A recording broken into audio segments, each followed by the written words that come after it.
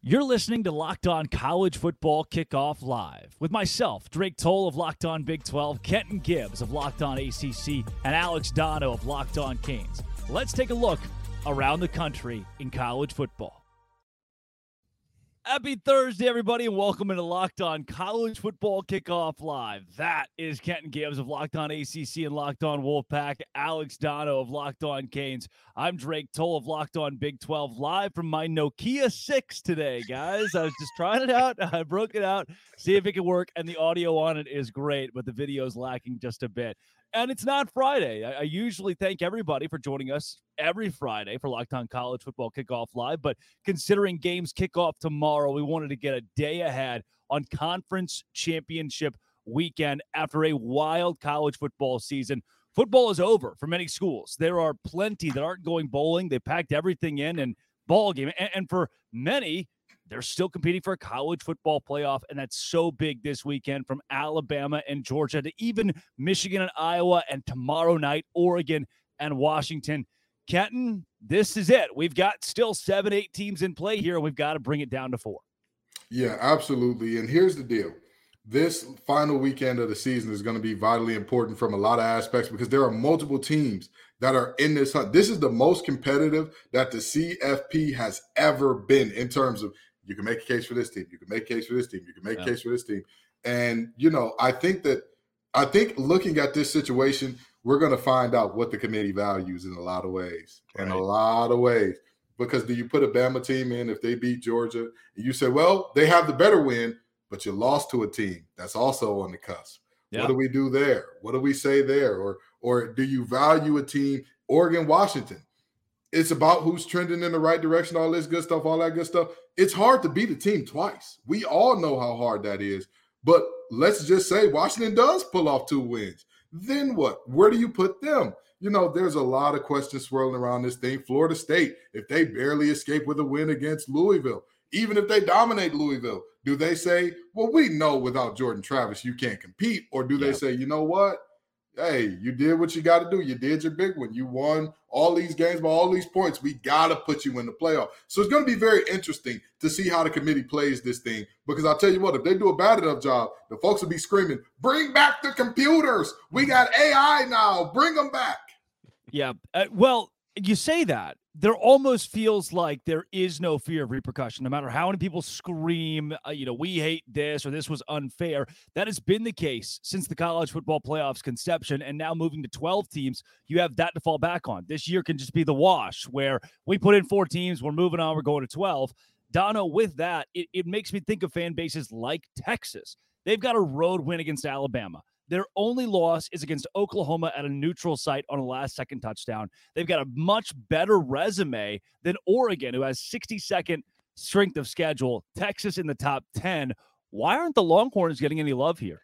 Well, I know that, Texas is not going to get in, I don't believe. Now, obviously, if Alabama does beat Georgia, that's where Longhorns fans are going to have the opportunity to go crazy. And I get it, right? Because, there have been years, back when Miami used to be really good, and I thought they were hard done by those old BCS computers that you guys were referencing earlier, where it's really fun to complain about that.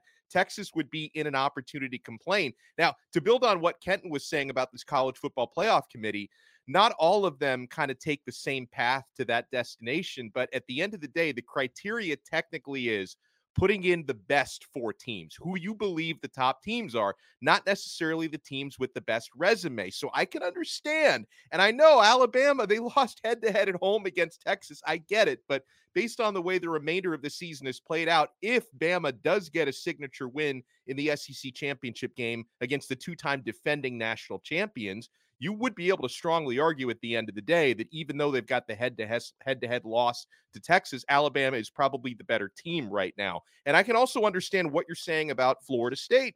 Yeah. Florida State, if they, squeak by Louisville, they could end up still getting passed over and not making the top 4. But it's the committee's job to decide at the end of the day who they believe the best 4 teams are to put them in that college football playoff. Now, as a fan, I love the fact that this thing is going to be expanding to 12. I just think it's more fair that way to give 12 teams an opportunity. At the same time, as a media member, we're probably going to miss some of these conversations a little bit, guys, because arguments about, who number 13 is that should have been top 12 are not nearly as fun as, arguing that number 5 or number 6 should have been in the top 4. So a lot of these debates are going to be missed, but there are some opportunities. And guys, you think about the Pac-12 championship game. It's been a hell of a year for the Pac-12. And the Pac-12, as we know it, is over. I mean, what a great final for a conference that's been around for more than a century. Yeah. To die the unfortunate death that conference is dying, and to have two of the best teams in the country going head-to-head for the championship. And I believe, despite what happened, the result of the first game, I do believe Oregon is the better team, and they're probably going to win tomorrow. They're probably going to get into that college football playoff. But Washington is an amazing story as well, and I hate to see the Pac-12 as we know it going away. Yeah, an interesting note on that, Dono. The conversations will be replaced with who wins between Penn State and Ole Miss at a campus site game. And I think those conversations will be so much more exciting than the what ifs or what could have been. Now we get the how does it play out when those teams get their fair shake at a national championship. So we will see the evolution of that going into next season. And to touch on your Texas point, I want to go back to you here, Dono. Should they have just played Western Carolina?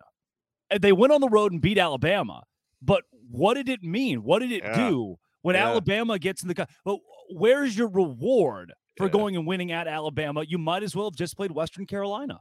Yeah, no, it's a great point. And again, if I were a Longhorn fan, I would be enraged with the way this thing's probably going to play out. Now, at the end of the day, Drake and Kenton, and this is why they play the games. We're going to find out on Saturday. Is it? I mean, because they did. Texas and Alabama played. Hello. They did. But here's the thing. I don't think Alabama is going to beat Georgia and get in anyway. So that's my thing. If that were to happen, if Alabama beats Georgia, they get in, Texas doesn't. Texas has the right to be outraged. I don't believe it's going to play out. I think Georgia's going to win that game. Yeah. Alabama's going to miss out. Texas will also miss out. So those complaints will not be as loud for that reason. But it is absolutely unfair. And that's why we need a 12-team playoff. That's why we need a field that's bigger than the one that we currently have, because there are way too many opportunities for the committee to, for lack of a better phrase, screw somebody over. Like, somebody's going to feel hard done by this, and Texas could be one of those who feels hard done. I mean, Washington, if they lose to Oregon tomorrow, they're going to say, hey, all we did was split with Oregon, and they get into the playoff and we don't. That's probably not, I mean, unless they get blown out tomorrow. But if it's another close game like the one we had first time around and Oregon wins, Washington's going to feel like that's unfair, and they'll have a point. Yeah. Kenton, for you, another matchup that has plenty of controversy around it, and with Locked On ACC, Florida State. If they're undefeated, they took care of business. And there are so many. I covered the Big 12 for Locked On Big 12. There are two teams that had a quarterback start the entire season because of whether injury or being benched. Two teams. This is what college football is, playing through injury. And now, sure, a key injury, albeit, but you can't keep them out undefeated. Let me tell you something. They got a guy that's 6'4", returning punts over there in Tallahassee. I don't care who they have throwing them the ball. We got a very goth version of Drake Toll today, just in case you all didn't know. He went to Hot Topic. He put on the face paint and all that good stuff. He's very emotional about this, and so am I, damn it. Yeah. You can't tell me that Florida State, with Jared Verse, with all of the guys, Kalen DeLoach, with Fentrell Cypress, with all of the guys that they got, you're looking at them saying, they can't compete with anybody without Jordan Travis. Yeah. It sounds good in theory, but there's a reason why we play the games.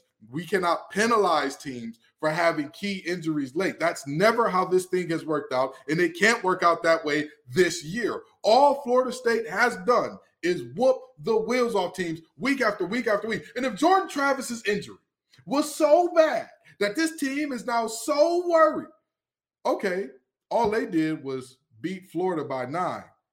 How many points did Georgia win by this weekend? 8. So wait a minute. All of the injury and all of how bad it was, and you can say all you want about, Georgia rested everybody. Everybody was rested. Sure. Don't matter to me. At the end of the day, you put on film what you put on film. You put an 8-point win against a 6-win team on film. That is not going to be a moment where you can say, this team stood on, they whooped the wheels off. So to sit up here and criticize Florida State for that, asinine, ridiculous at best, flat out fraudulent at worst. And I'll tell you what, if Louisville wins the game, sure, keep Florida State out, good. They don't belong. If Florida State wins that game, all they have done is go undefeated in the Power 5. You cannot keep an undefeated Power 5 out. I don't care what conference they're from. And I think the committee's going to agree with you. I don't see Florida State, because remember, they're already in the top 4. I don't see them falling out if they win the ACC championship. Like, they're going to be, you just got to take care of business. And I agree with you overall. And because I've seen over these last couple of games, I think Tate Rodemaker has grown into that offense a little bit. He's never going to be Jordan Travis. He's never going to offer, the ability to extend plays and make some of the dynamic plays. Florida State's a really good football team. He's got to get the football to their excellent perimeter players, the Johnny Wilsons, the Keon Colemans of the world. Florida State's got a very good defense, which I think is going to give Louisville a really hard time in that championship game on Friday. Rodemaker, he's got to be a really solid game manager to win that game. Now, would that be enough in the college football playoff? I will say that even if Jordan Travis was still there and not Rodemaker, I wouldn't predict Florida State to beat some of the other teams they're going to be in that field with. But do they deserve, if they win that game against Louisville? Yes, they deserve to get in. I believe the committee will get it right. They will put them in. Yeah, and again, they've got not just a win against LSU. They have a beatdown against LSU and a possible Heisman winner in Jaden Daniels. And more than ever to me, we are devaluing what teams did in the first 3 and 4 weeks of the season. We are taking away some of the big ones. We have planted these games in our schedules to build strength of schedule. And now when the clock's striking midnight due to some key injuries or due to that one loss in the midseason, those don't seem like they matter. And that's something that plays in so large this week. And speaking of large, Kenton, these spreads, Oregon -10. Texas -15.5 against Oklahoma State. Even Georgia, a touchdown favorite against Bama, and then 21.5 for Michigan over Iowa. What are the odds we get a big upset somewhere in here? I mean, and even a big upset would be Washington over Oregon based on a 10-point spread. Penix is going to get the job done the same way I said he would the first time, and nobody believed me. Washington is going to beat this Oregon team. Oregon bullies a bunch of bad teams, and everybody's all of a sudden, oh my God, the mighty Oregon Ducks. You can't do nothing with them. Let me tell you something. You can try to change, but that's just the top layer. Homie, you was who you was when you got here. That's what I look at Bo Nix with. That's who I look at him as. You're a good quarterback. He's good. He's been in college for forever and a day. I believe he was in college when Brandon Ayuk was catching passes from Jaden Daniels at Arizona State. That's how long that young man has been in college. But with that being said, when he was in college, Jalen Hurts was throwing to CeeDee Lamb at Oklahoma. Those two guys have been all pro in the NFL for a few years now. That's my point exactly. Bo Nix is not the guy that everybody thinks he is. Penix is. Penix is that. He is phenomenal. He is spectacular. He's playing through injury, making it happen and all that good stuff. I'm going to tell you what. Oregon, they're a good team. Very good team. I'm not saying that they're a bad team in any way, shape, form, or fashion. I understand that they've been beating the brakes off teams and it looks like Washington's kind of struggling to get to the finish line. Heed my words. Washington will walk away the Pac-12 champions and they will get into the playoffs. I strongly disagree. And it going back to, here's the thing. By the way, that is as mad as I've ever heard Dono. That was there was some oomph in that. I don't know how mad I can get about a game that's not even happened yet, but I don't see it playing out that way because back in the first matchup, Washington won that game. Oregon beat themselves. I mean, there was some bad fourth down decisions. A college kicker did college kicker things when they could have won the game there. No.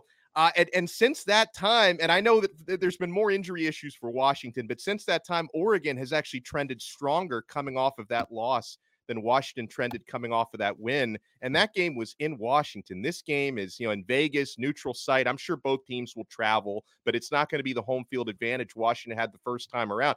I can agree with you on Penix. Like, I'll take Penix over Bo Nix, but Bo Nix is not chopped liver. I mean, 6 years has been the charm for him. He's been incredible out there this season. He and Penix have very comparable numbers. Nix arguably has slightly better numbers this year. So this is also, I think Jaden Daniels should be the Heisman winner. Let me just say that. But this matchup, could decide that Heisman, because the Heisman voters, do they value the stats or do they value the signature win? So if more value comes into the signature win, that matchup could decide it. I see Oregon winning the game. The 9.5-point spread is probably too big, but I think Oregon It's an will insane win. spread. It's unbelievable. For a team that beat them in the regular season, I wasn't expecting that. And to your point, Donna, when you talk stats or the big moments, who has a Heisman moment?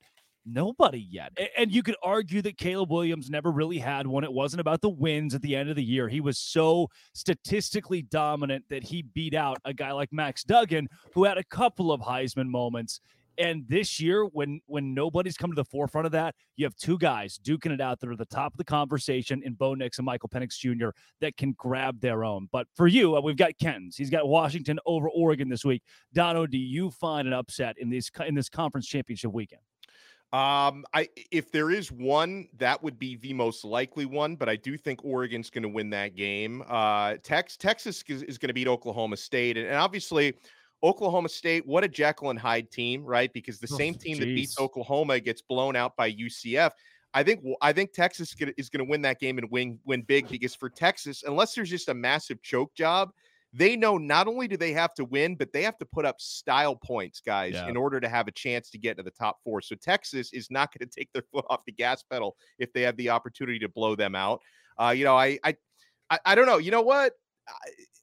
I've already predicted Georgia's going to win the game, but Alabama, man, I could talk myself into thinking last week doesn't matter. I know Alabama, they barely beat Auburn. That game is always drunk. And, Georgia Tech against Georgia, I don't really put any stock into that one. So this is a completely new day for both teams. It wouldn't shock me if Saban pulled something off. So I don't know, either that one or Washington, probably the most likely. And listen, Louisville, I still think Florida State's the better team, regardless of who the quarterback is. So I'm not putting a whole lot of stock in the Cardinals in that one. But I would say maybe Alabama has the biggest chance of pulling it off. The first ever self-sell me why. I love that. Yeah. I absolutely love it. And I didn't sell it that well because I didn't have the great confidence. I really didn't. No, I think I've sold myself was the approach there. Alabama to me too. There comes a point for Nick Saban where we've broke. In the bend don't break conversation, Alabama has been broke against Georgia year in and year out now. I know it's only been the last couple of seasons Georgia's gotten the best, but I at some point, Nick Saban says, look, I'm still the top dog. I'm still the king. There was that era where he had never lost to an assistant for a decade. He's still Nick Saban. And that's got to be the message at Alabama and through Tuscaloosa this week. And then you get in the conversation of, does that keep Georgia out? That complicates things so much as we go down the stretch here in the college football playoff conversation. But speaking of that, let's get into some sell me whys for these underdogs and those who are big favorites this week. We will also talk transfer portal, all the latest in that, and maybe even some Liberty, New Mexico State, Miami, Ohio, Toledo. Who knows what's in store on Locked On College Football Kickoff Live. But first, we'll take it to Dono.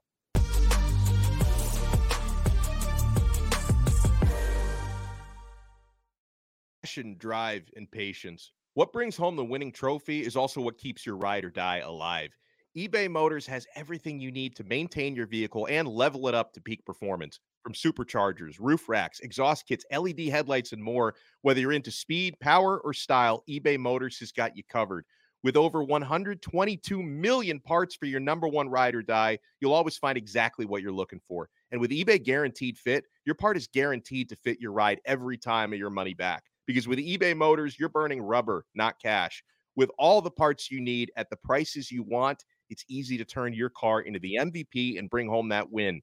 Keep your ride or die alive at ebaymotors.com. Eligible items only. Exclusions apply. eBay Guaranteed Fit only available to U.S. customers.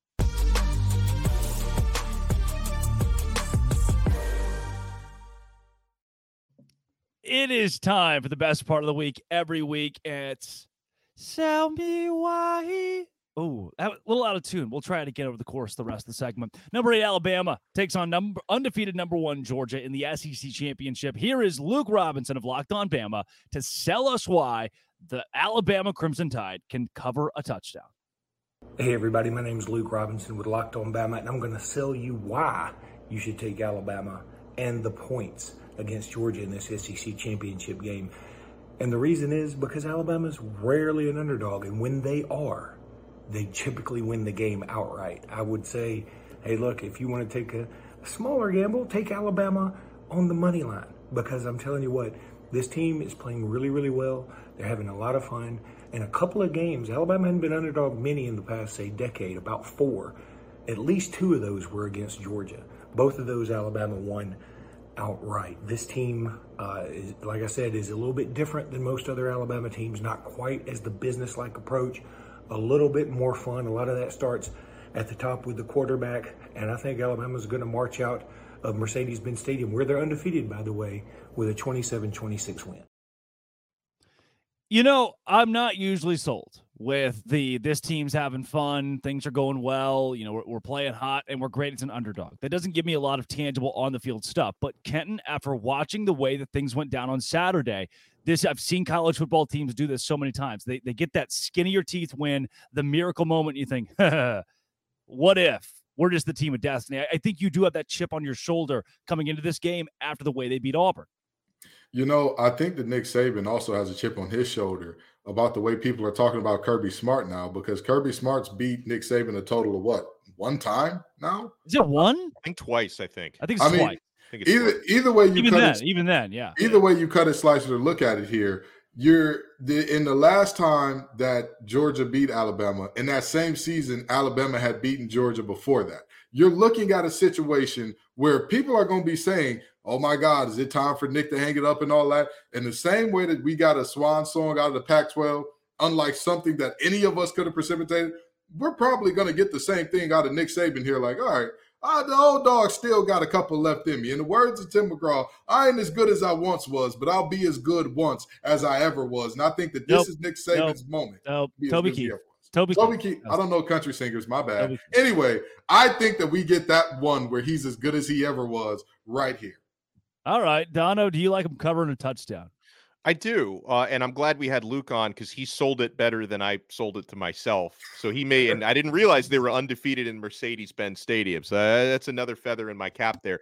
But tangible stuff. Alabama's got the best defense Georgia has faced all year. I think that's worth noting. And, you know, Drake, I think you were the one who mentioned when you get the type of win and the type of moment that Bama had last week, where, you know, you're converting a 4th and 31 to win the football game, snatching victory from the jaws of defeat.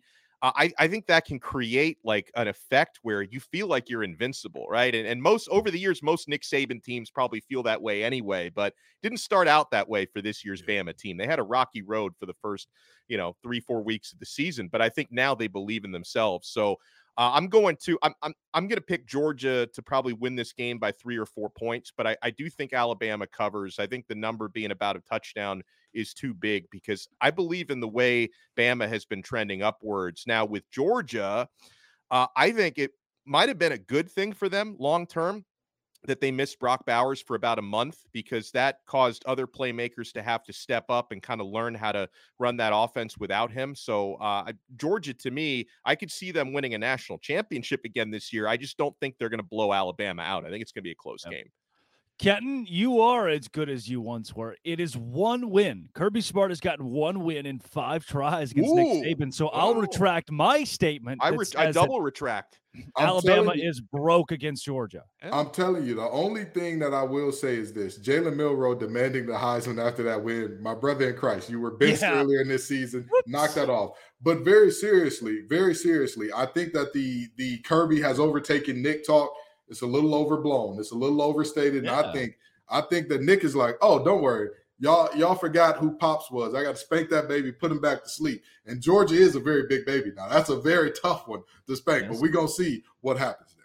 Now, Georgia has won almost 30 games in a row. So you can make that, while it hasn't all been head-to-head against Bama, you can make the case that Kirby Smart is the king of college football, at least for now, but he can be dethroned on Saturday without a doubt.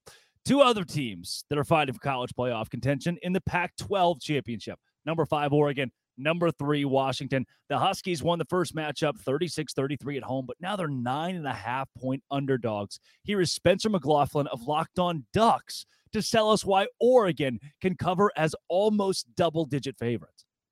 Oregon is a big 9.5-point favorite against Washington in the Pac-12 championship game. And if they play the way they're capable of, they can cover that number. I'm Spencer McLaughlin of the Locked On Ducks podcast on YouTube and wherever you listen to your podcasts. It's Monday through Friday. Oregon is playing better football than Washington. That doesn't automatically mean they're going to win the game. It's the reason they opened as a 7.5-point favorite. And I think the public largely, because of the way Oregon's played the last couple months, has moved it out to a 9.5-point spread. Oregon can cover that number, though. Bo Nix is playing as good a football as anybody in the country. His decision-making and playmaking have both been off the charts good over the last couple of months. The run game hasn't been quite what it was in the first half of the season, but in each of the last two matchups with Washington, both losses for the Ducks, Oregon has run the ball exceptionally well, and the Huskies have struggled to tackle. If that comes up again, Oregon can win by 10 or more. Okay. Oregon can win by 10 or more, Dono. I will agree with that. We've seen them dominate teams. However, you use the inverse of what Spencer brought. If Oregon plays their best brand of football, if Washington does the same, I still think the Huskies have an edge here. Well, the Huskies, and you could say the same thing about Oregon, honestly, but one of the reasons why I think this game is going to be close is just the big play potential. I mean, we've talked about Penix. He could at any point in time hit Rome Odunze for a 75-yard touchdown. It can happen in the blink of an eye. I think one of the keys for Washington, if they're going to pull off a big upset here, despite the fact that they've beaten this team already, can they generate any sort of a pass rush? I mean, we look at how good Bo Nix has been this year. It really shouldn't be that much of a mystery when the Ducks have only surrendered 5 sacks this year, guys. That's the fewest given up by any FBS team. And inversely, Washington is 110th in the nation in producing sacks. So if they can flip that narrative around a little bit and apply some pressure, that could be the X factor in this game, because I think a lot of people look at it and just say, this is probably going to be a shootout the way the first game was, probably going to be relatively high scoring and going to be really close. But if I'm going to look at the Huskies to pull one off, if they can put some pressure on Nix, which nobody's really done this year, that could give them an even bigger edge. But I thought Spencer did an okay job selling it, but I think even Spencer has got to know 9.5 points, that's probably too big for a game like this. Yeah. Kenton, for you as somebody who played the game at the collegiate level, how much of this comes down to coaching? Each team got a fair shake at, we have Kenton here? Oh, I think, he's hey, back. Kenton, how much of this is coaching when you talk about two teams that have already met once before? You played the game at the collegiate level. Yeah. Is it adjustments? Are we going to learn who's better when it comes to the guys with the headsets? Yeah, absolutely. Absolutely. Okay. That's why it's hard to beat the team twice. And not only is it the guys with the headsets, you have seen what has success. And generally, it's easy to get lazy and settle in on, hey, we had success with this the first time, let's do it again. That's the thing there. And I'm going to say this. Washington, the Huskies all season have been the Rodney Dangerfield of college football. They get no respect at all. Week in and week out, whenever it's who's primed for an upset, somebody's always screaming, the Huskies are going to lose it this week. They're going to blow it this week. They can't win this game. Do y'all remember the first matchup against Oregon? Got no chance. Oh, this team. Oh, Oregon is right. Oregon's on the road, but I'll tell you what, that's one of the best road dogs you're going to see all year. And lo and behold, they just won the game. I'm going to tell you right now, this Washington team has had it up to here with the disrespect. And I don't know. I'm not going to lie and say I have sources inside that program, because I don't. But I'm going to hope and pray and wish that they have the temperament in that building that is absolutely pissed off, disgruntled, and downright nasty in terms of, y'all still don't believe. How much more can we do? So after we beat this team, let me guess, we're going to go to the playoff and y'all going to say we need to lose by double digits there too, right? It's their time. Huskies are having a special season. They keep it rolling here. I love it. Guys, one of the games we haven't talked about quite a bit is Michigan and Iowa. We'll get into that over the course of the show and later on, but let's go to Chris Gordy of Locked On SEC and talk a little bit more in depth about Alabama and Georgia, as this one certainly decides the makeup of the college football playoff. But first, we'll take it to Dono.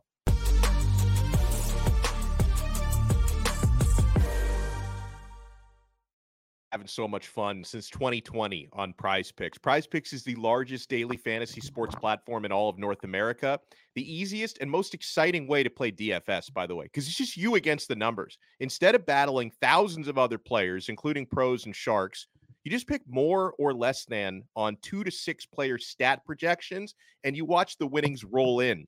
Guys, with basketball season here as well, you can now pick combo projections across football and basketball from the Specials League. It's a league created specifically for combo projections that includes 2 or more players from different sports or leagues. For example, you can take LeBron James plus Travis Kelce at a 10.5 combo of 3 points made plus receptions. I love stuff like that. And here's what I love most about Prize Picks. They even offer a reboot policy so that your entries stay in play even if one of your players gets injured. For football and basketball games, if you have a player who exits the game in the first half and does not return in the second, that player is rebooted. Prize Picks is the only daily fantasy sports platform with an injury insurance policy. Go to prizepicks.com/lockedoncollege and use code LOCKEDONCollege for a first deposit match up to $100. Prize Picks really is daily fantasy sports made easy.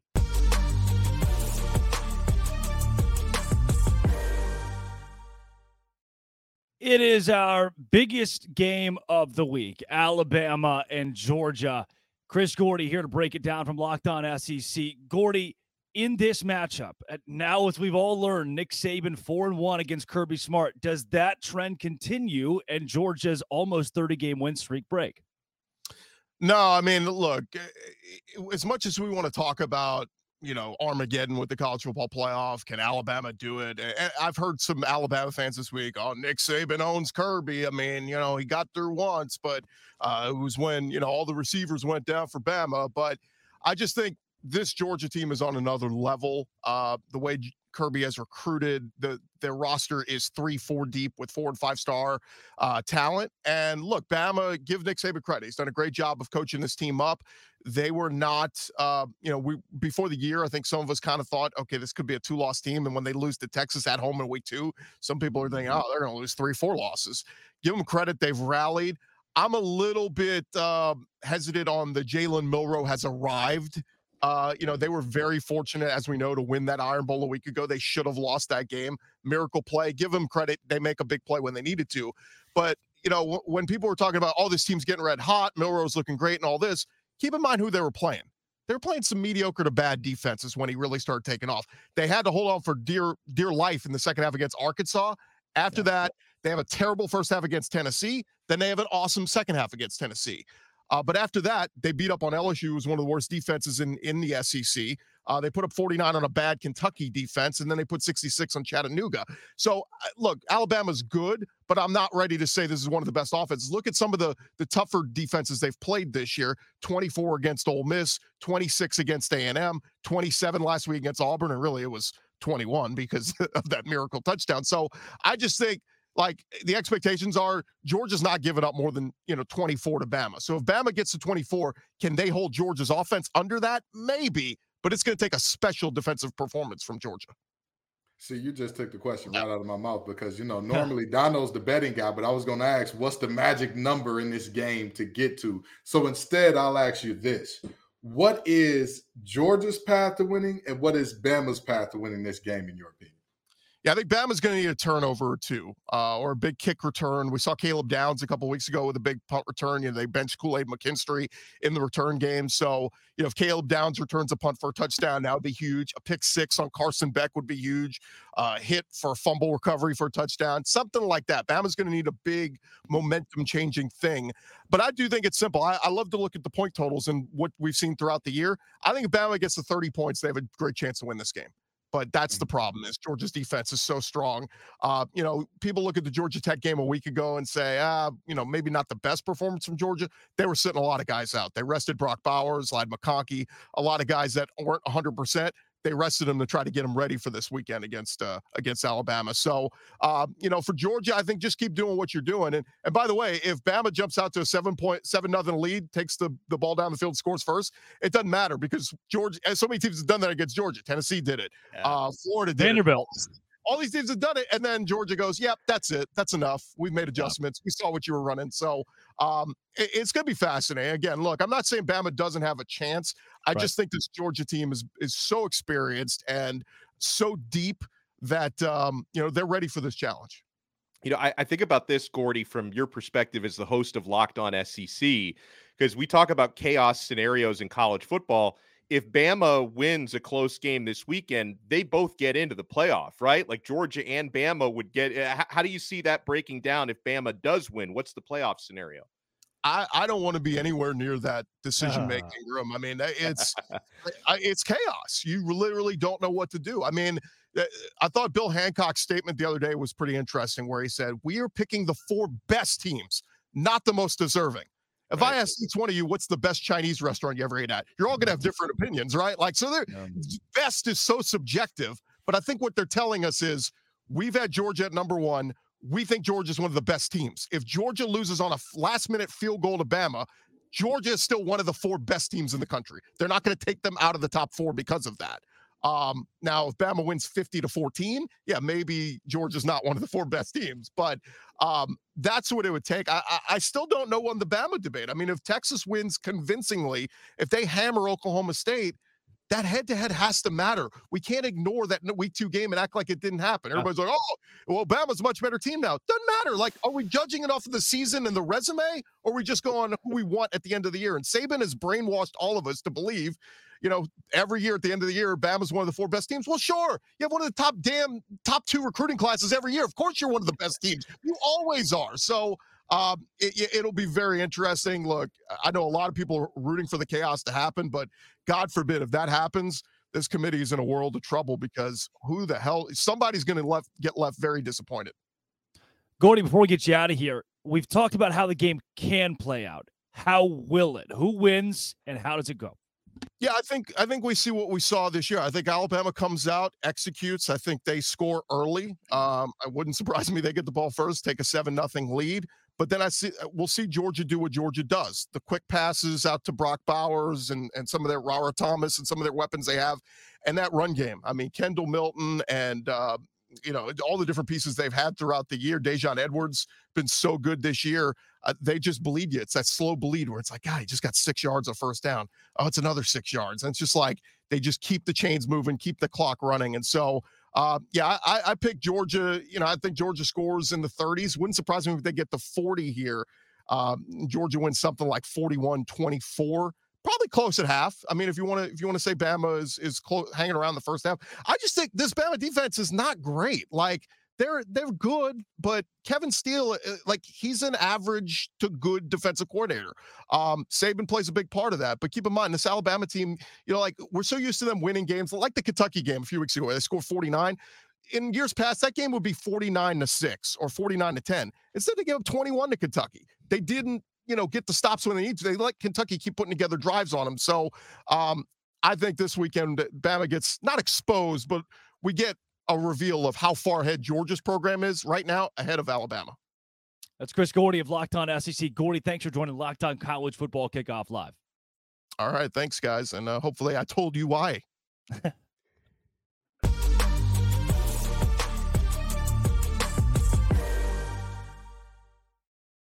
I think what Gordy was looking for there was, sell me why. But he just kind of botched it, so I needed to come in and clean up a little bit there. Guys, I know we've talked a lot about this Alabama and Georgia game. One that we haven't gotten to yet, Michigan and Iowa. 21.5-point spread in a game where I don't know if Michigan will score more than 24 points. That's not a knock on Michigan. It is a complete and utter respect to Iowa's defense. Now, will Iowa put up more than 3 points is the big question, I guess. How do you view this one, Kenton? Michigan might not get to 24. They don't need to. I mean, this Iowa offense, it's disgusting. It's bad. It's pretty bad. It's bad when you got to fire your son. It's one of those moments. There's a very big thing also going on at Michigan where a son may need to get fired. And guess what? He's not yet. So, very seriously, I see this as a situation where Michigan, I could see them getting to about 24, 27 points. I don't think Iowa puts up more than 7. So I think that they cover. I could see Iowa covering, but I don't. Their path to win this game is 0 to none. It's slim to none. And Slim's got his top hat on with 1 foot out the door. He's doing the smooth criminal lean out the door. So I think that Michigan takes care of business here. Yeah, Dono, I don't think there's anything Iowa can do to win. That can't be the conversation here. But their defense, to me, at least keeps this thing within 21, despite the way Michigan has blown out a lot of teams on their schedule. The very first 2 bets that I put on my bet slip on FanDuel heading into this weekend, I didn't have to think a whole lot about these. And even if one or both of these don't hit, I will have no regrets because they should hit. Under 34.5. I feel very strongly about that in this game. I see the combined score probably being in the 20s, right? And Iowa plus 21.5. Now, with that said, I think Michigan's going to win the football game. I just think that they may not throw the ball the entire game because they'll be playing with a lead, and I think Michigan's defense is going to be rolling. It's going to be a very run-heavy attack from the Wolverines. They're just going to take care of business. And then, Iowa's defense, they can slow Michigan down to a point. They can't score on Michigan because let's not forget Michigan has an incredible defense. I know the storyline for Iowa has been defense because they can't score. Michigan can score, but they've been consistently one of, if not the top defense in the country for most of the season. So, and listen, it's no disrespect to Michigan. I just think that out of the Power 5 championship games this weekend, this to me is the most missable out of them. That if I, for whatever reason, I maybe do some yard work and I don't catch the entire game, I'm probably not going to lose too much sleep over that. But I think Michigan's going to win, but it's going to be a low scoring game and they're probably not going to cover. Dono's the maniac doing yard work at 7 or 8 p.m. Eastern time. I wasn't sure if that was a night game, but yeah. Okay, so I'll be doing yard work. All right. Dono's married to the yard work. Iowa's last 5 games, 13-10, 15-13, 22-0, 10-7, and 12-10, which is straight out of the book of the 1920s. Just like John Heisman era, Georgia Tech, Cornell going out there and duking it out. I do think Iowa covers the 21.5 this week, and that's given us a good view, guys, of the conference championship games this week. I know the one that we really didn't touch too much on is Texas, Oklahoma State, but the biggest storyline in that is not the game itself. It's more so, can Texas backdoor its way into the college football playoff somehow, and how does that resume stack up? But as we move out of the games themselves, let's go into some big booms and busts. This is really the last chance we'll get to pinpoint those over the course of the entire year that we think, wow, that team is a bust. And Kenton, I know you're passionate about a couple. Yeah, I want to start off with bust, and I want to actually start here, okay? Everybody during rivalry week who's being soft and saying, please stop saying mean things to our team. Listen, it's rivalry week. Turn the sprinklers on. I love it. Turn the sprinklers on. Turn the sprinklers on. And tell me you did it. Call the opposing team pieces of crap. That's what you're supposed to do. Say that you couldn't get into our school. Say that. You're supposed to hate each other. That is how this thing works. What does Georgia and Georgia Tech call theirs? Clean, old-fashioned hate.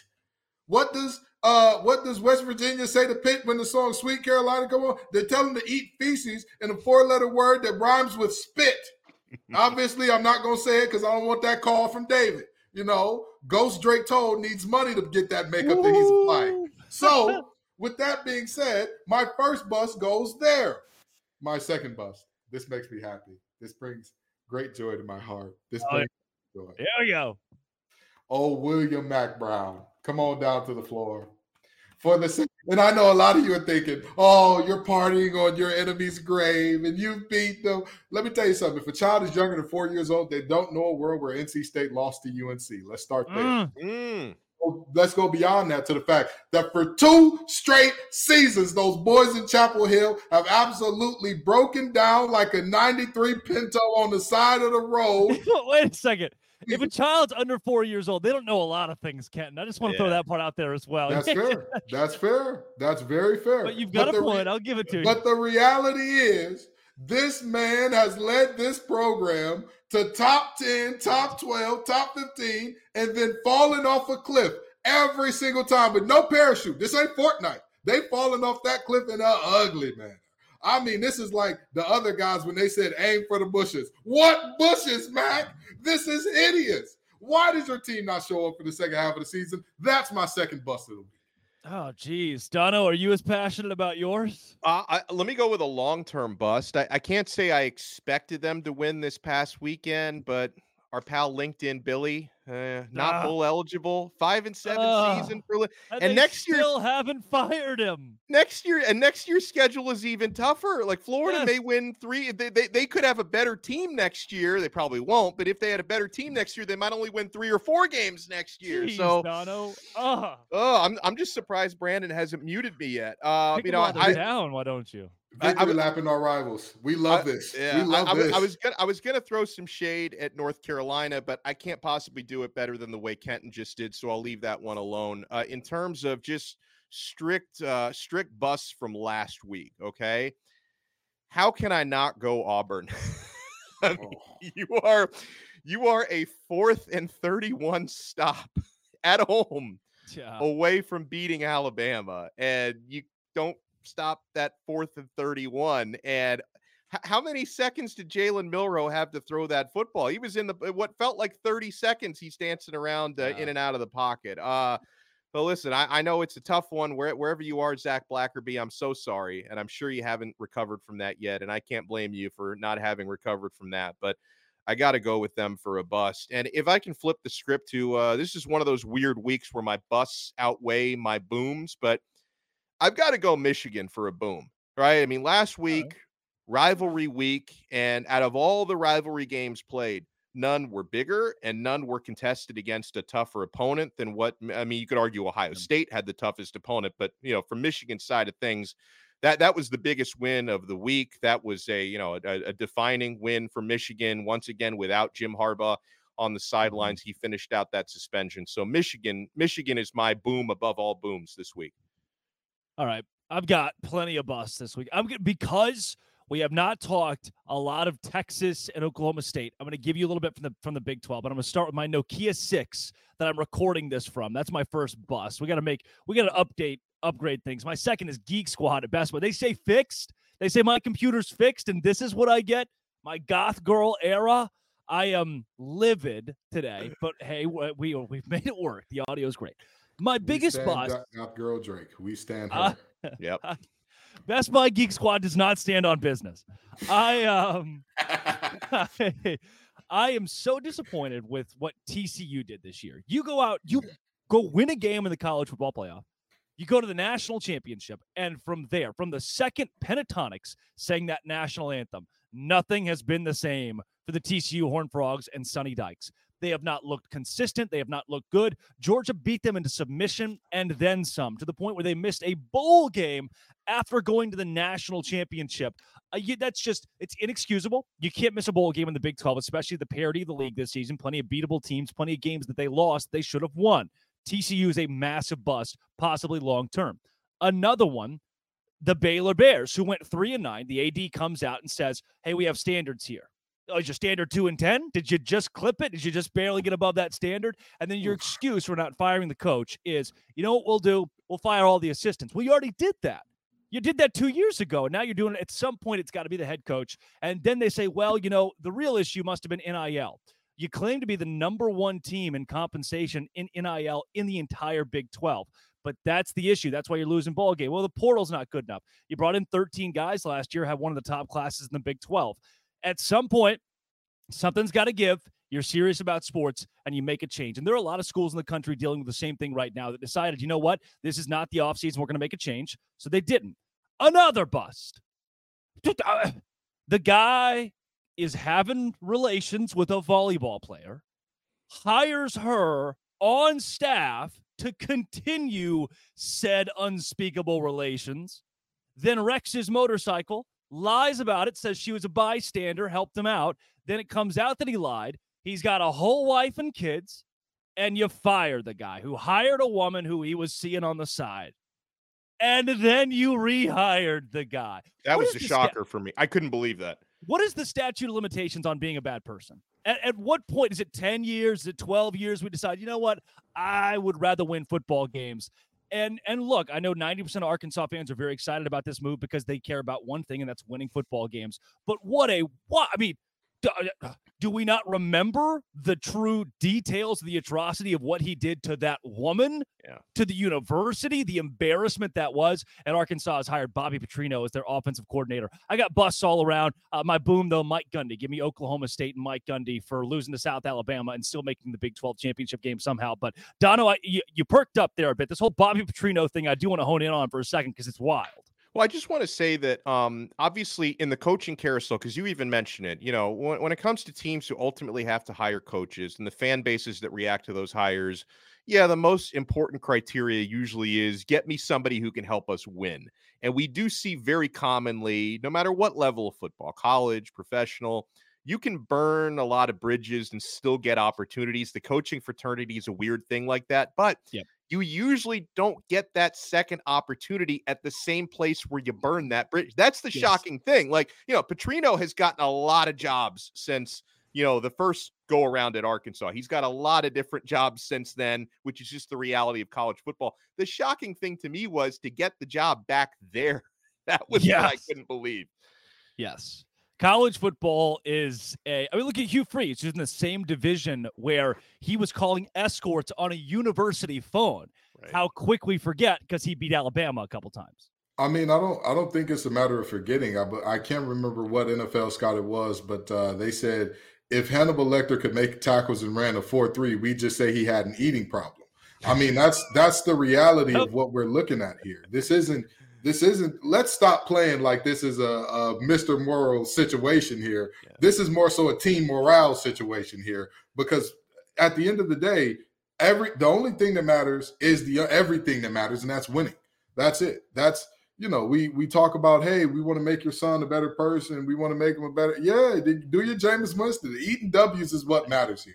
Yep. Everybody sits on the couch and says, hey, we're going to make your son a better man. We're going to make him a better player. We're going to make him all the good things when he comes to our university. And 9 times out of 10, if that kid is too slow, if that kid's arms aren't as long as they thought they were, if he isn't as quick, if he isn't as fast, what happens? He gets discarded on the island of misfit toys, just like anybody else. Let's stop playing like this is a moral operation. This is an operation that's based on, can you get the job done? Will you get the job done? And that's it. That's it. That job being winning. There's not a moral aspect of that. The job isn't to be moral. Absolutely. The job has nothing to do with morality. We see in basketball, we see Patino back at the high level. Like, it does not matter. We saw Godfrey go somewhere else and get another job and get another university in trouble. These Dave people Bliss. don't care. They don't care. Dave Bliss was blaming a dead guy for Beard at Ole Miss. The reality is, we're looking up and seeing more and more these teams no longer need to. The news cycle works so quickly that it doesn't matter anymore. It's like, oh, no, we got to fire this person because they're bad. We'll put them on a 2-year isolation. We'll probably get them back if we need them back. Because make no mistake about it, if Kiffin wasn't working out at Ole Miss, you don't think that they would have gave Hugh Freeze the call? Absolutely they would have. But it's working out for them. So they're like, yeah, we're good people. We don't want that Freeze guy back. Yeah.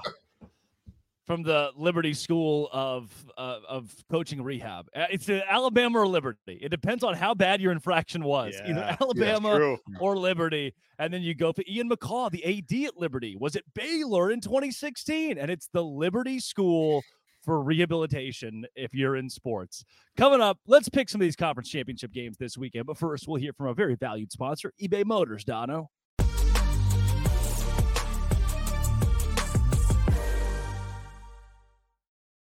Passion, drive, and patience. What brings home the winning trophy is also what keeps your ride or die alive.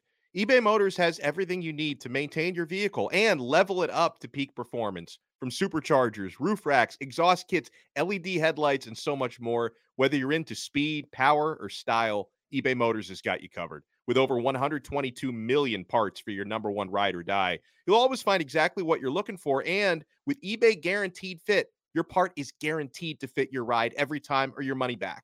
Because with eBay Motors, you're burning rubber, not cash. With all the parts you need and the prices you want, it's easy to turn your car into the MVP and bring home that win. Keep your ride or die alive at ebaymotors.com. Eligible items only. Exclusions apply. eBay Guaranteed Fit only available to U.S. customers.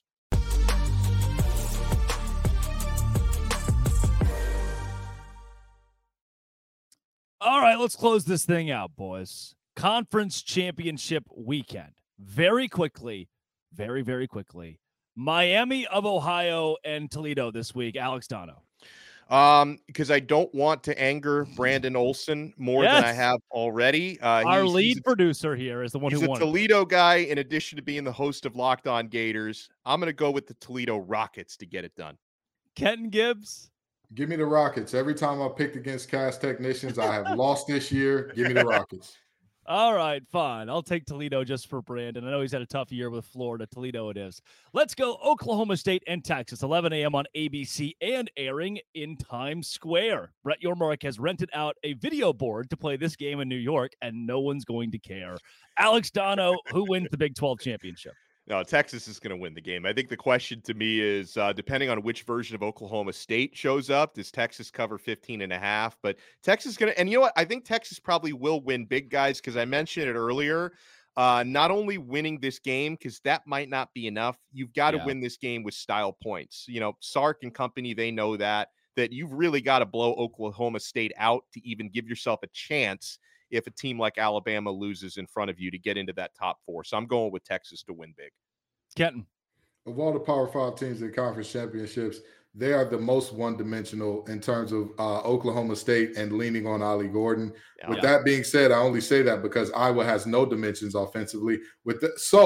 I give Texas the nod in this one, and I think they cover because, I mean, the goal is simple. Fill the box, stop Ollie, win the game. I think they do so handily. Texas allows 89 rushing yards per game. They allowed 330 passing yards to Rocco Beck, but I don't think Alan Bowman's even as good as Iowa State's Rocco Beck.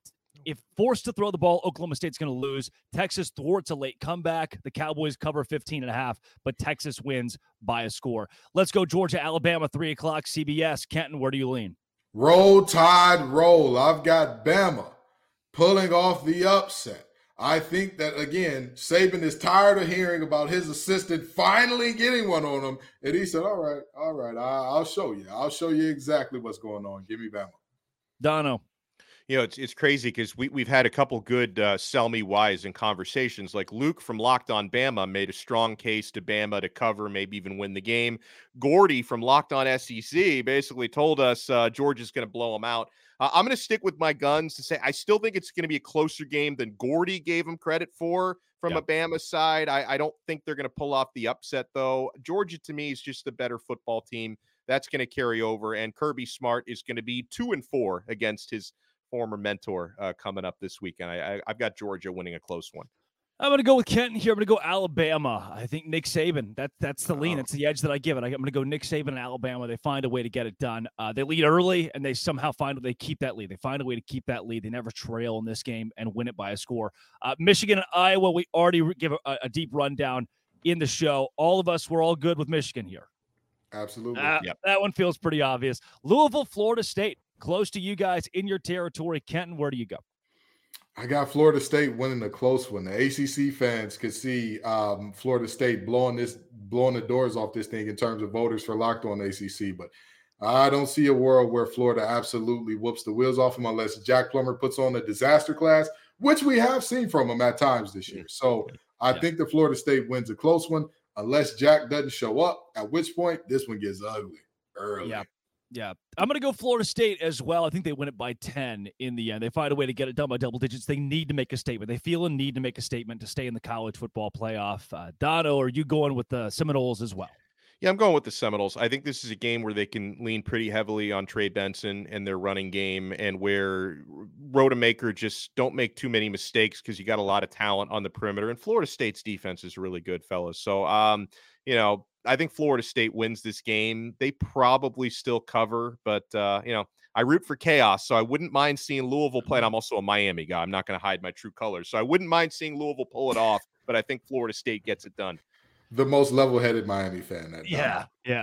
The big one on Friday night, guys, not on the CW, oddly enough. It's on ABC. Number 5, Oregon. Number 3, Washington in the Pac-12 championship. Dono, who wins this rematch?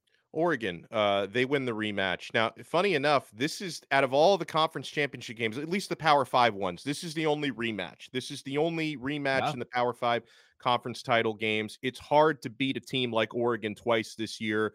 Last time was in Washington. Oregon shot themselves in the foot, could have won a close game. This time they win a close game in Las Vegas, and they get into the college football playoff. Kenton, come on, say Huskies. You know what I got? You know I got the Huskies. I've got the Huskies winning this game because, again, they were underdogs in the first game. They've been picked as the team to be upset multiple times this year. Again, the disrespect has got to stop at some point in time. They put an end to – well, actually, they won't put an end to it because after this, they'll be underdogs again in the playoff. And that's all right with them. They'll enjoy being the Rodney Dangerfield of college football all the way up to a natty, hopefully, for them. I don't see them winning that much. But I got them beating Oregon today, or Friday, rather. Give me the Washington Huskies in this game. I just think we saw too many coaching blunders in the first game from Oregon for me to trust that staff coming up in a rematch. I'm going to go Washington in this one. That is Kenton Gibbs of Locked On ACC and Locked On Wolfpack, Alex Dono of Locked On Canes. Just want to say, guys, it's been a pleasure this whole season. You're both pros, and to work with you every week covering all of college football has been great. Kenton, thank you. Absolutely. I'm excited to be here with you, Drake, man. I'm excited to be here with you, Dono. I'll tell you what, when I got the call about this show, I said, who am I going to be doing it with? They told me y'all too. I did some research. I said, wait a minute now. This little blind kid is all right. This is the best blind kid since Bieber. I love it. We got to get some toe fever going, baby. We got to get it rolling. Dono, a pleasure to work with you too. Pleasure to work with you both. Like I knew Kenton a little bit going back to last year with Locked On ACC, getting to know Kenton better and getting to know Drake Toll because I knew him as the best hair in the business. He and Borba have the best hair on the Locked On network, but there's a lot of substance behind that hair, Drake. You did a fantastic job all year long. Thanks, guys. As a 16-year-old who just got my car keys last week, it's been an honor to get this call. This has been and always will be. Thank you all for joining us every single week for Locked On College Football Kickoff Live.